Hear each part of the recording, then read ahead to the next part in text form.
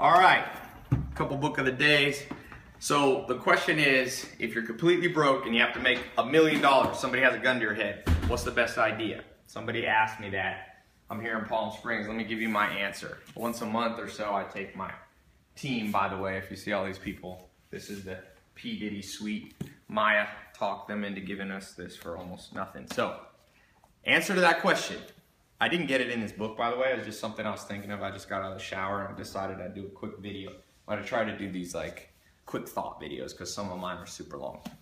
My answer is, if I had to come up with something from nothing, I would go out to a big market like the US, Japan, Germany. These are big economies, $15 trillion. And I would take an idea, some idea that's working really well, and then I'd bring it to a small market, Sweden, bring it to New Zealand. Now, you don't even have to live in those countries, right? Obviously, internet-based businesses, tech-based businesses, these are easy.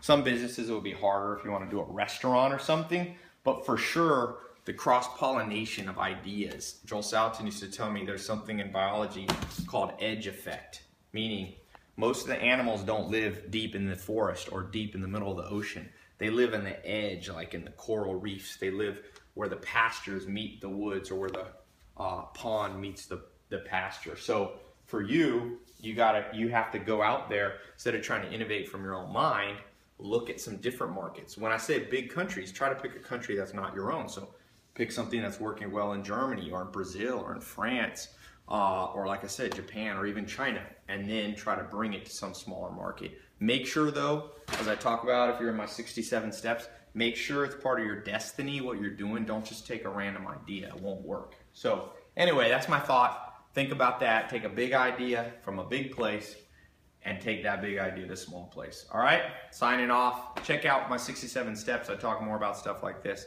I'll try to put a link below here in the video. So anyway, see you later.